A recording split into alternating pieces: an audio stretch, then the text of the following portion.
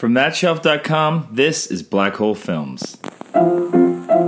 Let's all go to the lobby. Let's all go to the lobby. Let's all go to the lobby to get ourselves a treat.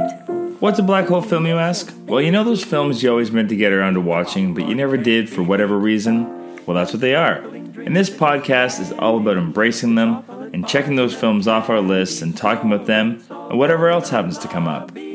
I'm Canadian filmmaker Jeremy Lalonde, and I will be your host. You can follow me on Twitter at LonJeremy, or check out my website, jeremylalonde.com, for more information on me and my projects. If you like this show, please subscribe to it, rate, review it, and leave a comment on whatever platform it is you're listening. It really does make a difference in helping to get more ears tuning in. And if you like this show, check out the others on the thatshelf.com family of podcasts. And without further delay, let's get into this week's film. This is episode 96, and today I'm joined by Alice Moran, who is an actor and a writer. You've seen her as a series lead on shows like Sunnyside and Crawford, as well as appearing on The Beaverton and Man Seeking Women. And we're going to sit down and watch a film together. So we're sitting down to watch Bull Durham. I'm Jeremy. I have not seen the film. I'm Alice. I have never seen this film. You said that in a way that you're not sure. I'm not even really sure what this movie is. So I'm like, I'm pretty sure I haven't seen it. Oh, that's good. So, what do you know about the movie then? Is it about football? Not football, baseball. Oh, okay, then cool. But I'm more excited than I was. I was like, football, I don't know anything about it. Well, that's why I picked it for you. Perfect. I'm so excited. Because I know you're a baseball fan. I love baseball. And so I thought that was it was on my list. I think we went back and forth over a couple titles, but I've been saving this movie just to watch with you. Dope, I'm very excited. There's been a couple times where I almost put it on, and I was like, no, I will get Alice in here. We're going to watch this movie. So you know nothing about this movie? I know nothing about this movie. Not even the cast? No. So I won't say anything. I love not knowing anything about a movie and watching it. It's my favorite thing. I don't know much. All I know is the sport, and I know at least two of the cast members. And I know that it came out at a time when Hollywood was... There's always... Hollywood goes through these cyclical rules of like, no one wants to watch a movie about this. And just before this movie, I know there was a thing that's like, baseball movies, no one wants to watch a baseball movie. And then this movie came out, and Major League, and then I think Field of Dreams. And then clearly Hollywood went, oh, I guess people want to watch baseball movies. So what are some of your favorite sports movies then? Ooh, okay, I just rewatched A League of Their Own. So good. I watched that with my kids recently. It's so good. It's still good. Like, I'm like, this might be perfect. Like, it's aged super well, which is the nightmare is you go back and you rewatch a sports movie and you went, oh, this aged terrible. Like, what's one that you think aged terribly? Maybe not aged terribly, but like, with a nephew at Christmas, I watched The Mighty Ducks, and I was just annoyed the whole time. I was like, you can't give someone 2 minutes for roping as a penalty. That's an automatic ejection. Yeah. Also, the flying V, I'm pretty sure, is offside.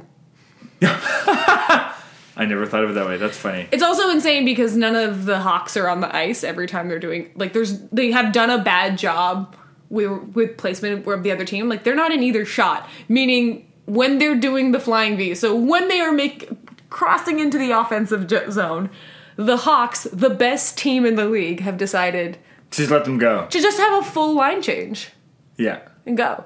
In which case, why do you need the flying V? I'm like, yeah, you guys had a breakaway. It makes no sense. It was 5-on-1. Yeah, all of the hockey in that movie makes no sense. And I guess when I was a kid, I just didn't know better. But watching that as an adult, I'm like, oh, this is... Also, if you get a DUI, why do they let you be around children? There's a whole... That was the one thing that when I rewatched it with my kids like a year ago, I went, wait a fucking minute. He's got a... Yeah, that doesn't... Because he used to play hockey?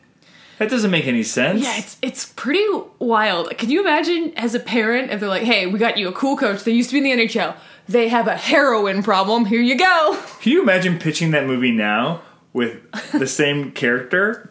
People, the Disney execs would look at you like you were fucking insane. Yeah, Coach Gordon Bombay is an absurd character. He would have to just get a speed. It'd have to be like an insane speeding ticket.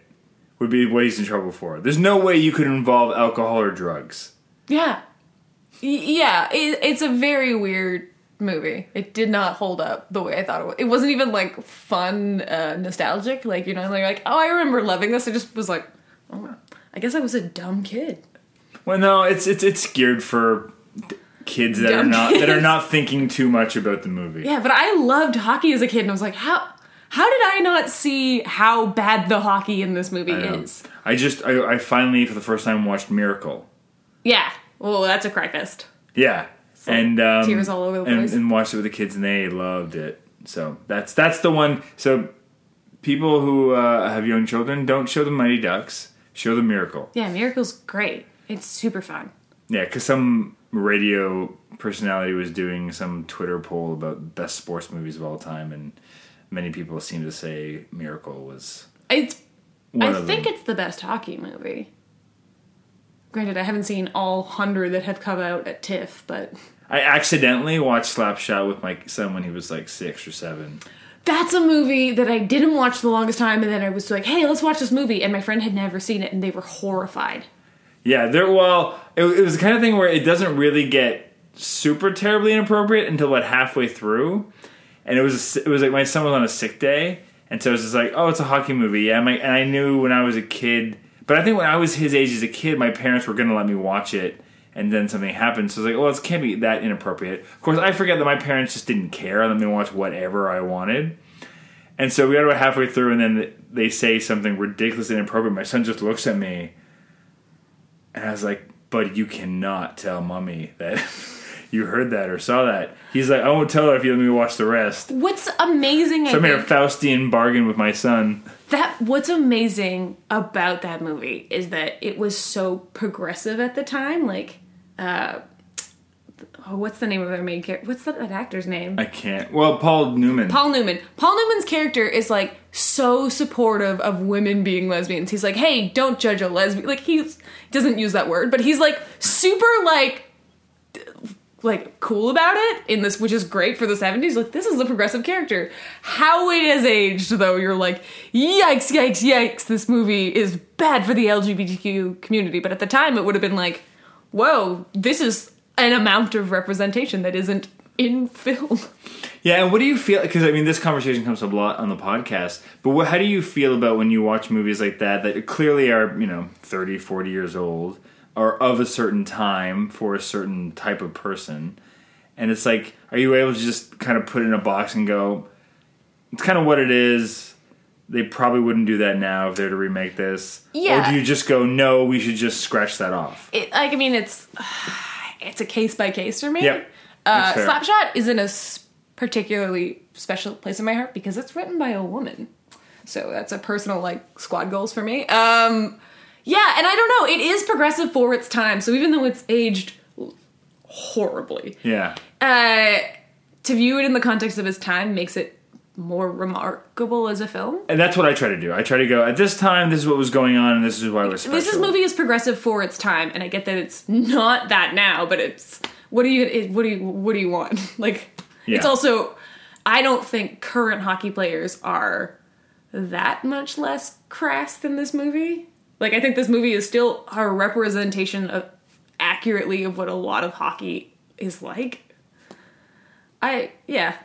That's what people talk like. Every time they catch someone talking on mic on the NHL, you're like, oh God, you said some rough stuff there, bud. Yeah, hockey as a sport baffles me in so many ways. Like, just the fighting aspect still continues to baffle me when you think about, we were just watching the Super Bowl with my son, and I said, can you imagine just at the end of a play if one of the players walked over and just decked the other player? It's like, that's insanity. That would be insanity. Or the way that happened with the Jays a couple years ago was Batista got punched, right? Yeah, or, by Odor. Pandemonium, front page news on all the sports things the next day.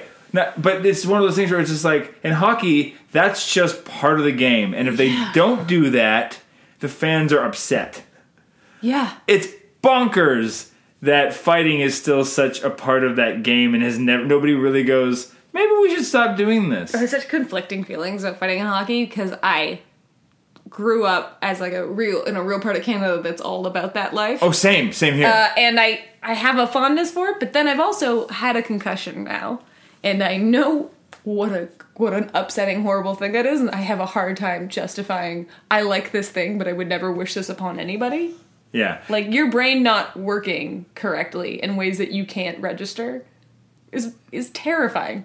That's just it. And there are sports, like you look at sports like boxing and football, where part of the actual physical sport is being hit in ways that can hurt you in that way. And those are conversations that are going on all the time about football and the lasting effects of it. But it's like that's something that happens in hockey unnecessarily. There's no reason for I it. think we're moving away from it because the sport is getting faster. But I think, the weird side of like, you have a player like Connor McDavid. He's the best, but he's not drawing enough penalties because the NHL is trying to make penalties even. So it's like the Oilers pretty much need to get people to goon it up because I'm like, well, if the NHL isn't going to step in and do their goddamn job and ref these games, then the Oilers have to respond by being like, then we gotta crack skulls. There's no choice. Yeah. It's very interesting because I feel like the NHL is either going to have to get 100% better at reffing or the game might get more violent again. Like it was trending to be less so, and it might go back up because the Oilers really need to defend Connor McDavid. You can't spend that much money on a player. You can't have a player that good and let him not draw penalties. If he's not going to draw penalties, then people got to be like, then we have to protect him on our own. There you go. So you're pro cracking skull. I mean, I'm pro Connor McDavid. That's fair. That is fair. All right. So we should just watch the movie. Let's watch this movie. I like that we both know very little about it. That's why when I saw Serenity last night, I went in knowing nothing and was just having a time about it, being like, what is this? I can almost guarantee you, just knowing what I do know about just like the love for this movie, I think you'll enjoy this better than Serenity. Oh, it won't. That's a very low bar. That's like saying like, hey, my dinner is definitely better than that time you puked on yourself. Like, I'd be like, oh, cool. Well, I'm glad that's where we set the bar. High. So high. All right, let's do it. Let's all go to the lobby to get ourselves a treat. All right, we just finished. And? I love that movie so much. Wasn't it great? Yeah, I can't believe I haven't seen it. It's like completely up my alley. Yeah, it's like I almost wish I was taking notes throughout because there's so many little. It was all about like because it's a movie it's such a small plot. There's not really a plot at all, other than get Nuke to the big leads to the show. So this summer I read a book called The Only Rules It Has to Work, and it's about these guys who try to take like big league analytics to like the lowest tier of baseball. And the book starts out about that, but at the end of the book, in the second half of the season, it ends up being like about the brutality of the minor leagues, where like your best players leave by the end of the season, and everyone left is there because they're not going to the show. Like, it's kind of like where you either start or where you end. So like that cross section is so brutal and beautiful though, right? Yeah, like, it's so cool. And I think this movie was kind of that. It was like a beautiful portrait of minor league baseball and like what happens when you fall out of a sport but you didn't like you never hit. Yeah, which I'm increasingly fascinated with. Yeah, it's such a it's kind of about in a weird way life and death. Yeah, it's like it's about at the beginning, like Kevin Costner's told, he's like, we bought you out of your AAA contract to put you here to get him ready to go to the show. That was his function the entire movie, and when he succeeds, it kills his career. Yeah, and I think, and that's what's great when you play it back and you think about his reaction when he finds out that Nuke is going up. It's like he knows already. Of course he would. You would totally know that that's coming. You would hope that maybe you get to stay up to the end of the season because it seemed like it was the dog days of summer there. But and also, it's like so brutal. Baseball is such a brutal sport. You did your job. Yeah. But no, they want to get this guy so he's there for next season, I guess.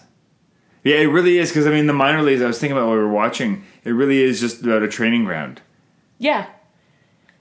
Yeah, like even in like hockey, it's always interesting when you look at the older guys who are there because the older guys there's a sadness to it because they know they either aren't going to make it or their time where they were up is not coming back. Like, and we never think of that with athletes. We think of being the best, but we don't think of being really good, but not enough. Ugh. That is the most relatable thing on earth, I think, to be so great at something and to still not be like Yeah, they're still better than 99% of human beings that play the sport.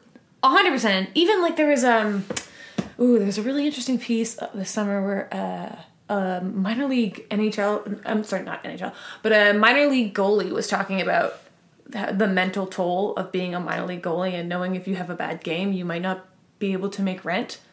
Like if you get fired, you have nothing. Jesus. Like you're staying in like housing provided by the team. So if you get fired, you have nowhere to live. And you don't have you're not saving a ton of money, and you're on the road constantly, so you don't have a support network. It was a very bleak picture, and it's like, and you're staying here thinking, maybe I'll get called up someday. It's like being a Canadian actor. Oh, God. Yeah, it's interesting. And I was thinking how it's like, one aspect that I really liked, and I thought this movie did well, was I wondered, there's got to be a special pride for the coaches when one of their players gets called up, because it reflects well on them. Yeah, well, that was a big part of that. The only rule that has to work is they were like, oh, we want people to get called up because that means we're smart and we did a good job and we really like these guys. So I think you'd be so proud, but it's also so frustrating because it means your team gets worse the better a job you do. Well, it's almost like they don't. It's not. It doesn't really matter if they win or lose. It's as long as they're grooming the players. Yeah, but if you develop a team that's like killing it first half of the season, then the majors comes in, takes your team, and all of a sudden you have a brand new team. That's what I mean. It's almost like if you win the championship by the end of the year, you didn't do that well because your players didn't get promoted. It's really impressive, I think, actually, when like a minor league team wins a championship, because like you did a good job under the condition of every time a player got great, you lost them. Yeah. Fascinating. So fascinating. Yeah, and this movie was such a cool portrait of that. Because it really was like, this is the guy that we all know is going to the major leagues, and this is the guy we know that it's over, and this is how they interact all season. It's so cool to watch. Yeah, it's such, and it's interesting because if you pull it back, like the characters could very easily have been tropes, you know? Yeah. Because they like the old seasoned vet, the young rookie, the girl that gets between them. But the movie never falls into any of them. It's so weird in sports to think of, like, an old vet is, like, 32. Yeah. I keep forgetting that about the NHL when I'm watching people, and I'm like, right, you're 10 years younger than I am. You are a child. When I was 22, I was the dumbest thing on the planet. Yeah, it's funny, even until recently when I just saw him, but it's like, I always thought of Wayne Gretzky being so young when he was after his retirement. We're like, oh right, you weren't that old when you retired because you don't retire that old. Yeah, like the best case scenario, you make it to your late 30s. Yeah, and then you're drifting by and they're keeping you around because of your name. Yeah, and like I mean, baseball has some people who make it a little bit up there, but all the greats do. Is like Jordan played basketball into his 40s almost, right? Yeah. I always think, I remember when I was a kid, people were always ripping on Jordan for his minor league baseball stint, but it's ludicrous that you can be that good at two sports. Yeah, that's just it. Like, people rip on him for that. I'm like, no, take a second. If you are in affiliate ball, you are an impressive person, even if you affiliate ball, but then you're also the greatest basketball player of all time, and decent at baseball is wild. Yeah, it's pretty good. Pretty solid.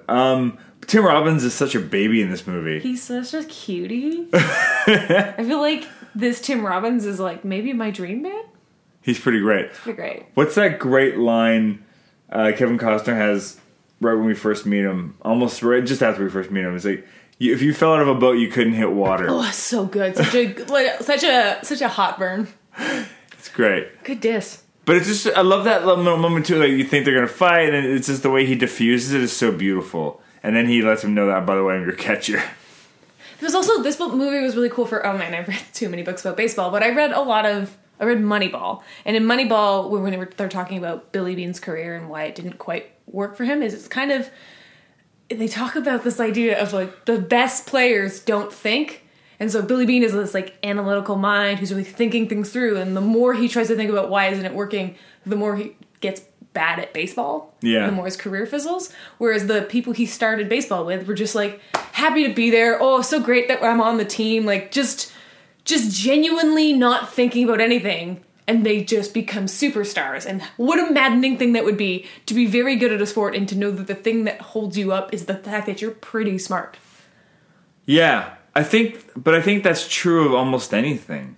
Like, I think of, like, my best days on set or my best days writing is when I've done all my prep and I threw it all away and I just went with my gut. Totally. And all those things guided me, and I got through it and came up with stuff that I never would have if I was just sticking to my rules I had preset. But what I liked about this movie was it was like Kevin Costner was this really smart, gets baseball, but it doesn't translate to him having the physical gift that Tim Robbins' character had, which is so cool. Yeah. Because like that is like people talk about that in sport, and I'm like, whoa, whoever did this movie knows baseball to a wild degree. Ron Shelton. It's good. It's good writing. Ron Shelton. Yeah, what a great... It's interesting, too, because it's like, I guess technically she's the main character, although it really is this three-hander, which you don't often see in movies, right? Like, Kevin Costner isn't introduced until about, almost 10 minutes into the movie, really. And I love... Yeah, again, it really defies every moment and every expectation. Like, when she brings him over and she's like, I'm going to pick one of you two. And he's like, no, you're not. I'm not playing. And then, because very easily you could have assumed the movie was going to be about that. And about this rivalry. And he's just like, no, not playing your game. Enjoy. You guys do your thing. Yeah, this movie didn't give me any of the things that I was annoyed that it was going. When I thought they were going to happen. Because, for instance, I thought Kevin Costner and Susan Sarandon were going to hook up, and then Tim Robbins would be all sad about it. But they didn't. That's not the way this played out. And I was like, oh, thank you for not doing the lazy bullshit. They get in a fight halfway through. Yeah, that's what you're expecting to see. Most movies do that. They're like, we got to find a reason for them to fight, and they did in this movie. But it was that wild pool hall scene. I'm like, this is not what I expected at all. And it's so much more real and interesting. Yeah, and even he doesn't want to, and Tim Robbins does not want to fight him. And when he does punch him with. I even noticed that he punched him with his left hand. Yeah, I did too. And then Kevin Costner double checks. He hit me with the left, right? Good. Don't hit me with your right. Like he's still looking out for him. You know. This was a cool movie. It's so good. Just little things like. The small things I just really appreciate, like that moment when all the players slowly come to the mound, and then Robert Wool comes in and says, "What the fuck is going on?" He's like, "Well, his glove is cursed. We need a rooster to kill. This is going with him. This is going, and Buddy's got engaged, and we're trying to figure out what the fuck to buy." And there's a lot of shit going on. Yeah, that's all that scene is about. Yeah, this movie was like. What I liked about it is it just whenever it wanted to have its own like moment, and like this moment is happening, and don't worry, it's just a good moment of this movie. And it's charming and it's fine. It just found a bunch of just funny, real. Everything about this felt so real to me. And I love that tracking shot where Susan Sarandon passes the note over to Kevin Costner, and we just hold it. It follows along, goes down, lands on him. He writes back, and you see that he clearly wrote "Let's fuck" or something. Yeah. And then it pans back, goes back over to her, and the girl, and Millie, is it Millie? Millie changes, she wants to make love. Just little stuff like that was just beautiful moments. And even the cheesies that when they're having sex in the bathtub, and then it pans over to the candles, and they're splashing. It's like that's such a cheesy moment, but I was like, you've earned it, movie. I mean, I also just love the moment of like she's in bed tied up, and she's like going for it, and you're like, oh, he's going down on her, and it pans over, and he's painting her toenails. I'm like, damn, son. They are tantric tonight. That was a cool moment. What I didn't think about until the end of the scene was I'm like, oh, that's all one night. Yeah. They went all fucking night long. And they stopped for a cereal break. They stopped for cereal. They stopped to paint her nails. I think she was eating peanut butter, I believe. Oh, I thought she was eating ice cream. Maybe. It looked like a screw top. Whatever that jar was. I have no idea what the fuck she was eating. He was eating Wheaties. And then we had a little conversation over because I'm like, I've never had Wheaties because that's not a thing in Canada. I think they're just like our shredded wheat or mini wheats. I think they're mini wheats, but without the frosting. Okay. So then that's just what's our version of that? I don't know. It's just shredded wheat. Shredded wheat's like big though. So it's like if a shreddy and shredded wheat had a baby. Yeah, I'm pretty sure. I mean, I'm not an expert, but I'm pretty sure that's what Wheaties are. Yeah, so that's our Canadian interpretation of your Wheaties cereal. Don't know what it is for sure. All I know is I just know the pop culture reference of like famous athletes being on the Wheaties box. Yeah, Like, I that's couldn't the quite trope. see who the athlete was on the box, and I was like, I wonder if that was a cool thing. Yeah, they Was it didn't a really give it cool- to us. We were trying to figure out what team that he got called up to in the majors, because they don't let us know at all. And I'm looking at that ballpark, and I didn't recognize the. Well, it's ballpark. made up. I think Yeah. the teams are all made up. So you thought it might be the Oakland A's. Yeah, because I just watched Moneyball, and in Moneyball he makes reference to driving up to see an affiliate team in Visalia. Was it your first time seeing Moneyball? No, I watched Moneyball a lot. I really love Moneyball. I love that movie so much, and every time I like just reread the book Moneyball, and then I watched the movie again. I was just thinking about that while we were watching the movie. I was like, Moneyball's a great fuck. I don't know why this movie. There's a moment. I think it's that level of sophistication and how it has all the great moments of the sport. It has those great sequences where Kevin Costner's fucking, and I love that running gag about him telling the batters what he's going to pitch just to teach them a lesson. Yeah, because he knows what his job is. His job isn't. He's not there to win. win ball games. He's there to make this guy ready for the major leagues, which is amazing. Because he never wavers. Like, that's all it's about the whole time. Yeah, And and it's like he gets to hit dingers when he does, and that's cool. But Yeah. his main thing is like, I just got to get you ready. That's my job. And he even sacrifices his no hitter to teach him. They made it very clear that it wasn't a no hitter. Oh right, It was 2 hits. Two But- hits, no runs. that's what I meant. Like a no run. Because like the idea of taking away someone's no hitter is the most bad juju in the whole world. If you hurt a player's no hitter, that's like, even if you're teaching them a lesson, that's like, nah, you don't fuck with a no hitter. Yeah, that's true. That's very, very true. What else? And this movie is, I think, it made in the early 80s, I believe. Takes place in the 60s? I'm looking at the cars. I'm not sure, because everything about the clothing was distinctly 80s. The hair and the clothing was so fucking But those 80s. cars were... Yeah, but I just took that as small town America having the Oh, same maybe. cars forever. Yeah, I'll buy that. I'm pretty sure it had to be the 80s, because even at one point he had a Walkman on at the end. You're right. Yeah, totally 80s. So I think it was set in the 80s and they just had old 60s cars. But like Susan Sarandon's hair was the most 80s shit. Yeah. What do you think about Susan Sarandon's character? I love Annie so much. I think she's what I want to be as a human. Like if I was more like that, I think I'd be pretty okay with that. But you want to play the game, too. You don't want to just be Annie. I mean, I've never had the athletic skill to play a game, but I would like to be that woman. That is my new goal, is to be Susan Sarandon's character in this movie. Yeah, that opening monologue is pretty fantastic. Yeah, all of, like, even that scene that there was, like, that scene where she goes and confronts him because she's like, you told him not to fuck me. And then she just, like, when the switch to I want you, I was like, this is a good scene. This is a fun scene, and she's acting the hell out of it, and I love it, and I buy it. And it's a fun scene to play, because it goes from her being like, I'm so angry at you, to her being like, oh shit, I just realized I'm actually just super into you in this moment. Yeah, and he's so, and I love that it's like, because that's in a lesser movie, that's the moment they would have hooked up, and then Tim Robbins' character would have found out, and that's what would have caused the loss of the streak to end. Yeah, but this movie just made the choice. He's like, you know that we'll make a mistake if you stay. Get the fuck out of here. Yeah, And then it continues on, and the movie's not about that. And I love that the movie isn't about stupid bullshit. It was just an actual portrait of minor league ball. yeah, it's not really it's a character study. Yeah. It's not interested in whether the team. It's not like, you know. And I like the movie Major League, but it's not like, well, the team is going to lose the franchise. We're going to lose it's going to go to Florida or wherever that team is going if we don't win enough games. It's also a sports movie not centered around the idea of winning a championship, which is rare. Winning it all. Yeah. It's about the game. Yeah. There was like no point where they're like, no, we're gonna lose the championship to Vegreville. But Yeah, that I mean, wasn't there. No, at one point they bring up it's like they're tied for first, but it doesn't seem to matter.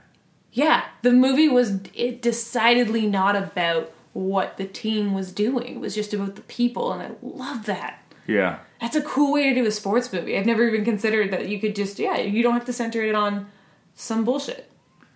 Again, well, I think now I can't imagine this would be an easy pitch now, unless you're literally just doing a remake of Bull Durham, and then people go, "Oh yeah, that's fine," because that's how that ends. Well, that's what that's about. Well, that's what I like about older sports movies. It's one of the weird good things about Slapshot is it just ends on like a weird time. Like, it just sort of, like, the last line of that movie, his wife leaves him, and they're like, will you be back? And he goes, were you guys gonna get back together? And he goes, oh, for sure. Like, I'm like, no, man, she very concretely told you, you're alone now. And those movies just end in these weird melancholy, like, it's okay, it's not great, it's fine. I love the idea that sports movies just end with, and it's fine. Yeah. Well, that's a more realistic ending. Like, as it was nearing towards the end of this movie, I was expecting it to end a beat early. I was expecting, at first, when they were just dancing in the middle of the night during their fuck fest, I was like, I could have the credits come up right now, and I'd be happy. But that said, I did like, basically, the epilogue they give us after. Yeah. Where he goes and gets his home run record, although nobody seems to celebrate it or care. And I thought, it's like, ooh, is this where the movie's going to end? Because that's such a melancholy note to end on. And it ended on a slightly less melancholy ending, but it's still like, baseball ends very sadly for the majority of people who play it professionally. But they've both grown up. She's not going to be that woman that just picks a new player every year. Yeah. Again, to quote Moneyball, they all get told they can't play the children's game eventually. Oh. It's such a weird thing of like, when you play professional sports, you had a dream when you were 5 years old. And it came true. And then at some point, you're 28, you're 35, you're 40. This extended part of your childhood that you are so fortunate to have goes away, and then you have the majority of your life left. Yeah. But what's nice is, like, even to bring it back around to that conversation we were having about, Kevin Costner's Crash being the intelligent baseball player. What's nice about the ending is that he still has hope of going to the show. It's just through a different way. Yeah, and that's cool that he has that, like, light at this tunnel. Because his character does seem like, you just never had the athletic prowess that you needed to have the career you wanted. But you're smart, and he would be, I think, a decent manager based on the way he coached Nuke the whole movie. Like, it seems like, this is a natural fit. This guy could be really great as a manager. So why didn't they make Bull Durham too, where you got them back in the same team, they're both at the show? It would be so cheesy and shit. It would be so... That's what Major League is.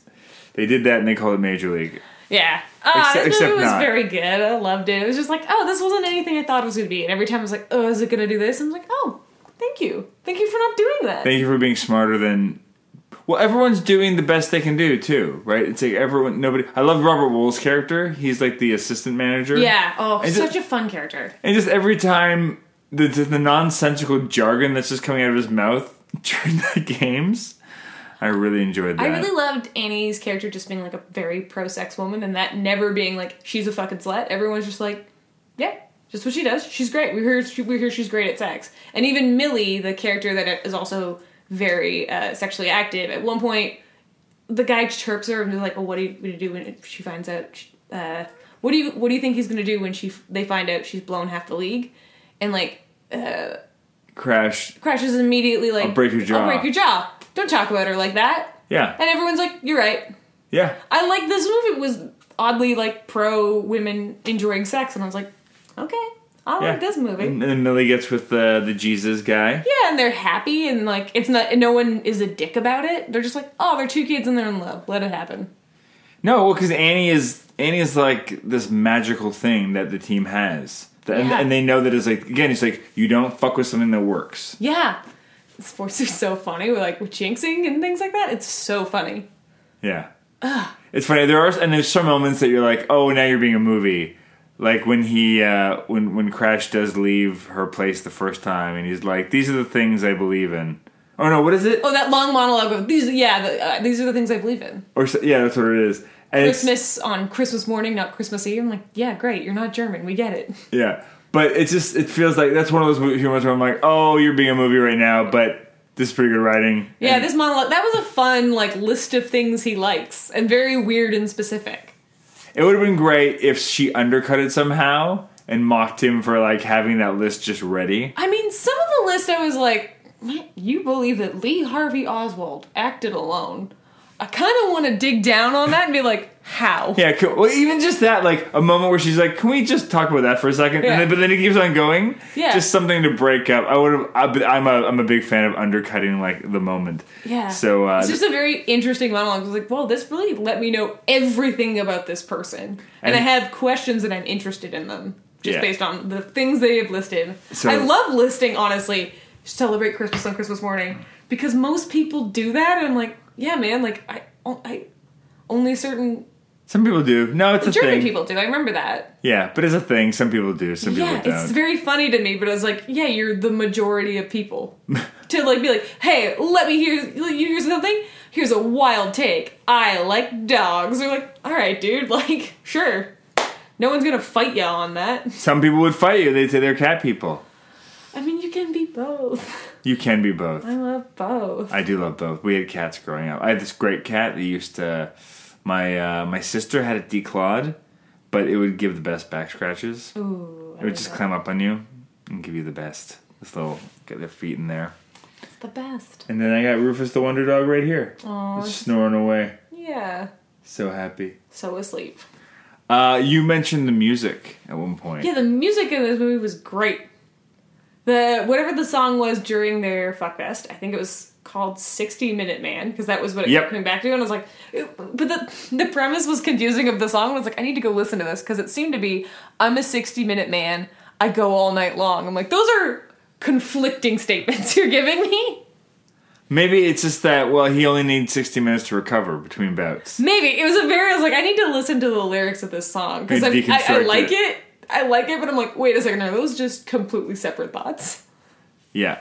I loved that, and we didn't realize until the end that the Clown Prince of Baseball was actually the real guy. That's nuts. So he must be like a minor league trope. Not trope, but like staple. One of the things I love about minor league baseball is they all have their own stuff to make it a draw, because the only way that you get people out is to make it feel like a community thing. Man, a couple years ago, it was the most missed opportunity in baseball, but the New York Yankees had a contest to rename one of their affiliate teams, and the number one selected name was Pizza Rats. And the Yankees vetoed it because they're not fun.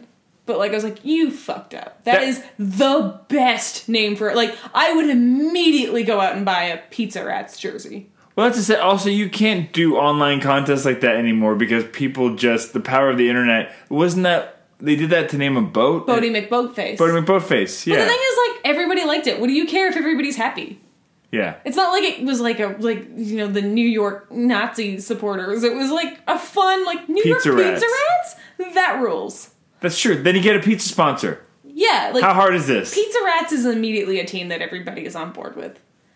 I don't know why you wouldn't take it. Yeah, we know what this is. Also, it's like a decidedly New York thing. Well, what was the name of the team that Costner went to? The Visitors? What a terrible and kind of a sad name for a minor league team. It's like everyone's just passing through. Yeah, that is a very on-point name for a minor league team. Well, and also which one they invented for this movie, so it almost feels a bit heavy on the metaphor. I'm sure it actually is a real team. There are some cool, weird minor league team names. My favorite is the Rumble Ponies. Yeah. That's a great... I'm on board with Rumble Ponies immediately. Love that. There's those old stadiums. There's something magic. I've never been to a ball game in the States. They're fun. I know. I think next time I'm in New York, or if I'm ever in... I've only been in Chicago as a layover. So it's like I'd love to go to Wrigley. I'd love to go to any of those old ballparks. I love Wrigley. So have you been to Wrigley? Yeah, I've been to Wrigley because like when before the Cubs got World Series-y, we used to go down to Chicago all the time to do like weird improv workshops. Right, that makes sense. And then like the people in your class would be like, "You want to go see a ball game? They're no money." And, like when the Jays used to be cheap. And it's super fun. I know. I remember that when I was a kid, like just getting free tickets in the mail sometimes. Or do really discounted tickets. They were like $4 to sit in the 500s not that long ago.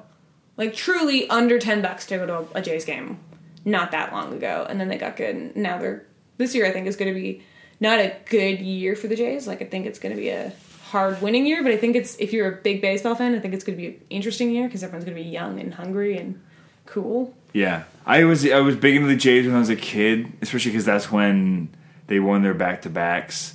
And I'm from a small town, not near Toronto, like an hour and a half from it, but my mom and I would like take the train in and go to games every now and then.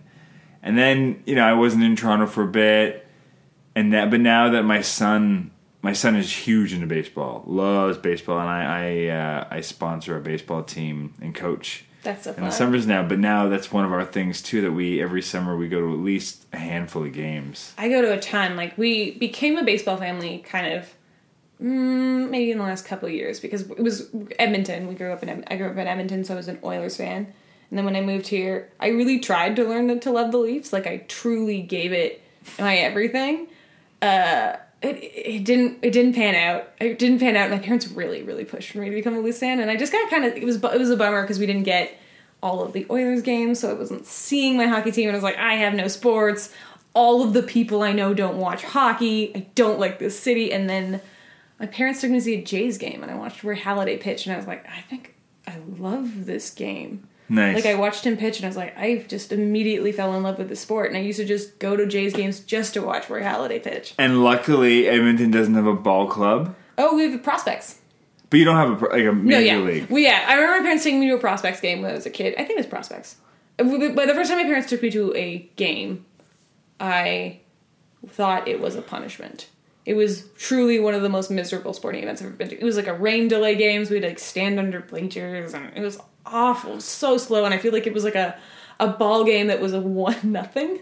I can only imagine that if you don't like baseball, it's probably as fun as watching golf. Well, my parents didn't explain it to us at all. So, Yeah. like, when you're a kid, if you don't know what the magic of baseball is, the duel between a pitcher and a batter, and, like, all the things that are happening, if you don't know the minutia of the game, it's very boring to watch.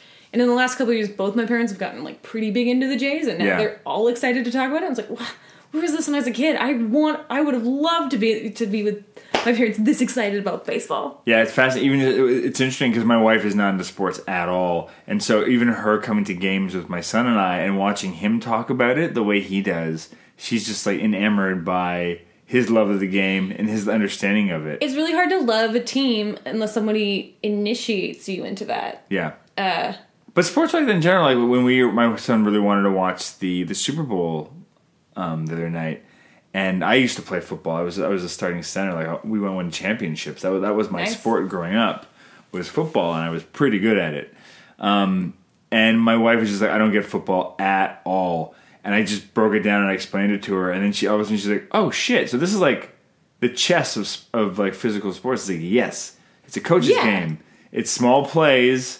It's not this ongoing thing. It's a very, very well crafted game where you put brutes against each other, but you're playing executed things, and it's kind of like, rolling the dice every time, and fucking with the other team, and trying to scope them out and trick them out. Like, there's so much. Yeah. Anyway, that being said, this week's Super Bowl was the most boring thing I have ever watched. But if you love defense, it was a pretty remarkable defensive game. No, defense? It's a boring as fuck. I stopped watching at the halftime because I just knew where it was going. Yeah, you was like, it's fine if the Patriots win. I don't like it, but I'm like, they're gonna win, and the rest of the game was just so fucking boring. I didn't bother. It was like, as soon as halftime came, it was like they were up. I'm like, this is a defense game nonstop. The Patriots are gonna outplay them.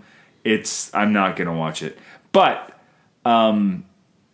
again, it's like the old saying that is like the most exciting things that happen in a war don't happen on the field. It happens in the war rooms. And totally. Those conversations, and that was what that game was. Yeah, it was not the most party. Like, we were all my friends drinking. We're all like, ugh, bring on the. Also, okay, I don't know if you caught this. Did you get to watch the American feed?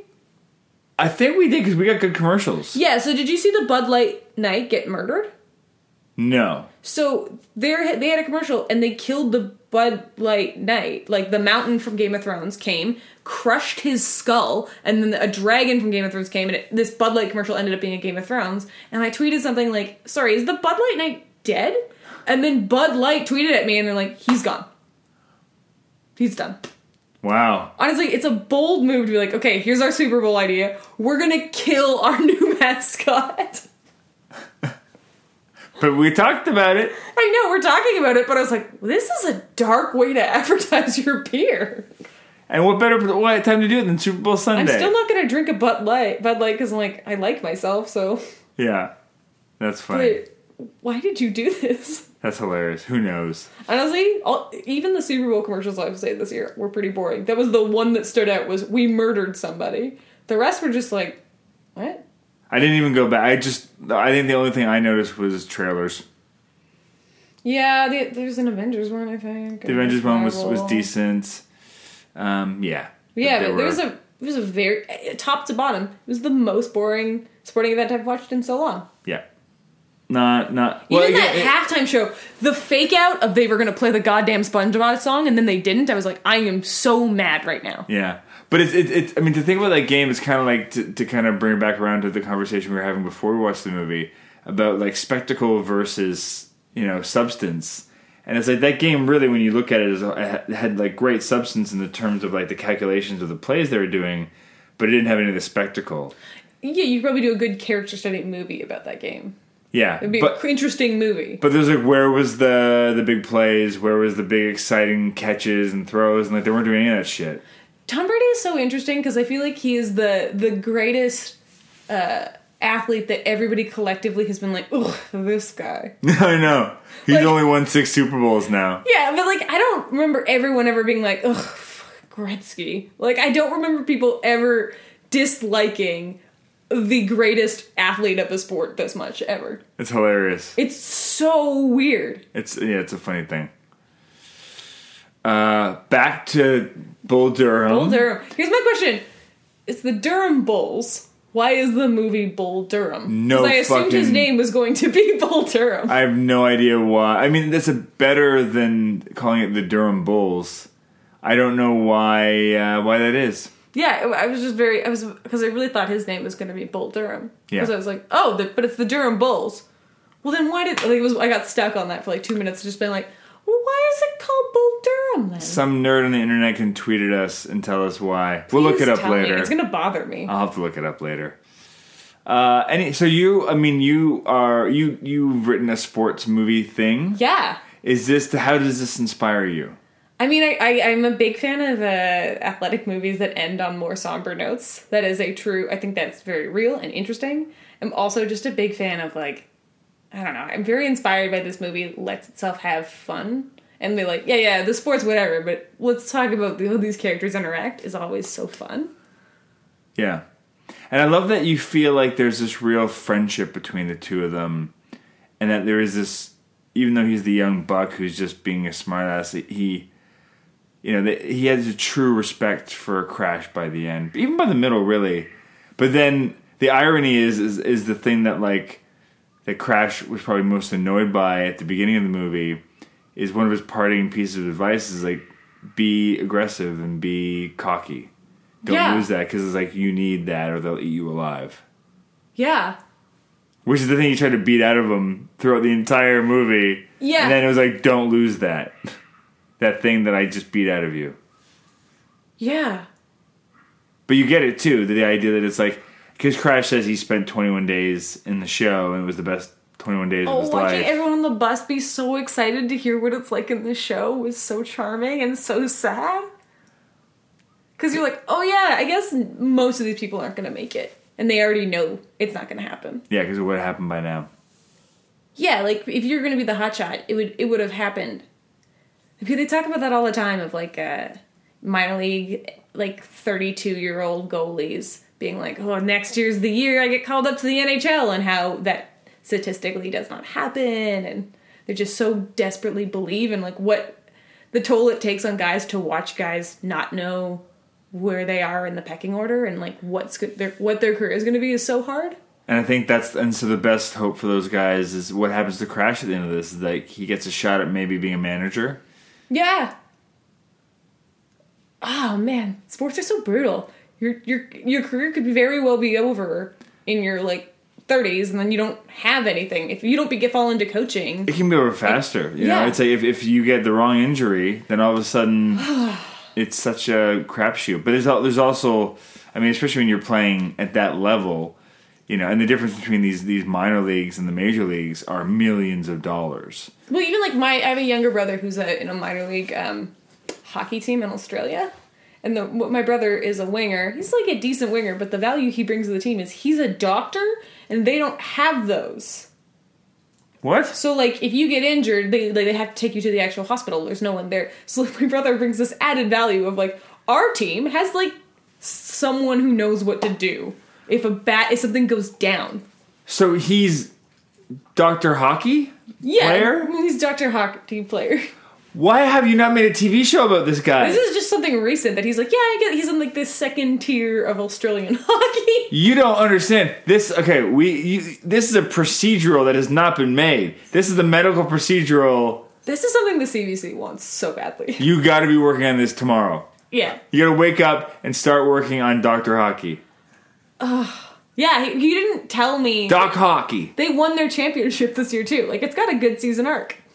I'm telling you, you're a fool if you're not developing this concept. Also, I just think it's really important that you know his number is number 69. Amazing. Everything about it is like Dr. Hockey, number 69. This is amazing. He's a two-way player. But it's great. And then what you do is you make sure everyone else on the team also has this other... It's like their superpowers. Like they all have day jobs. Yeah, one guy's a lawyer, so that way if someone gets a ticket, he can get him out of it. He told me that a lot of them... I think a lot of people on his team are like were KHL or like kind of just minor league Russia who came here for some reason. Like, so there's a lot of like weird talent on their team.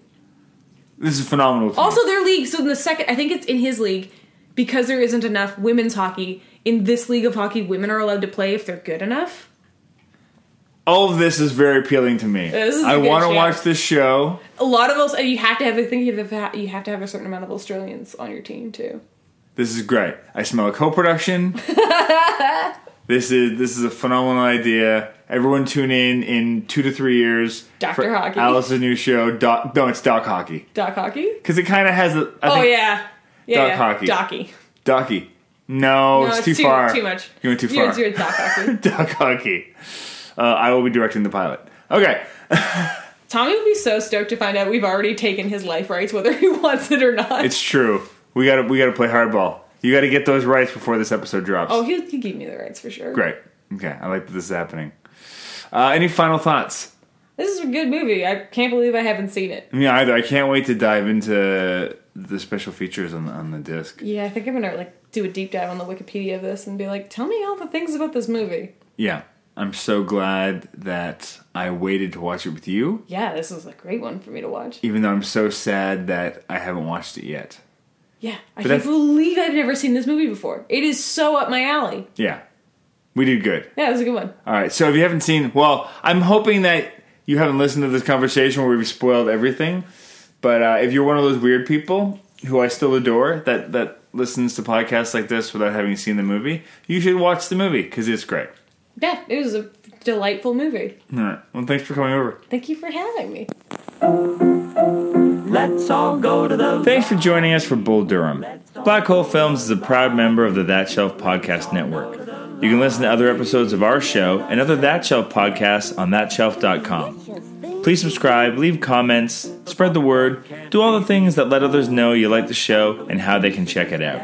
You can find me on Twitter @LonJeremy and go to Facebook and join the group Black Hole Films. And until next time, go watch something you've never seen before.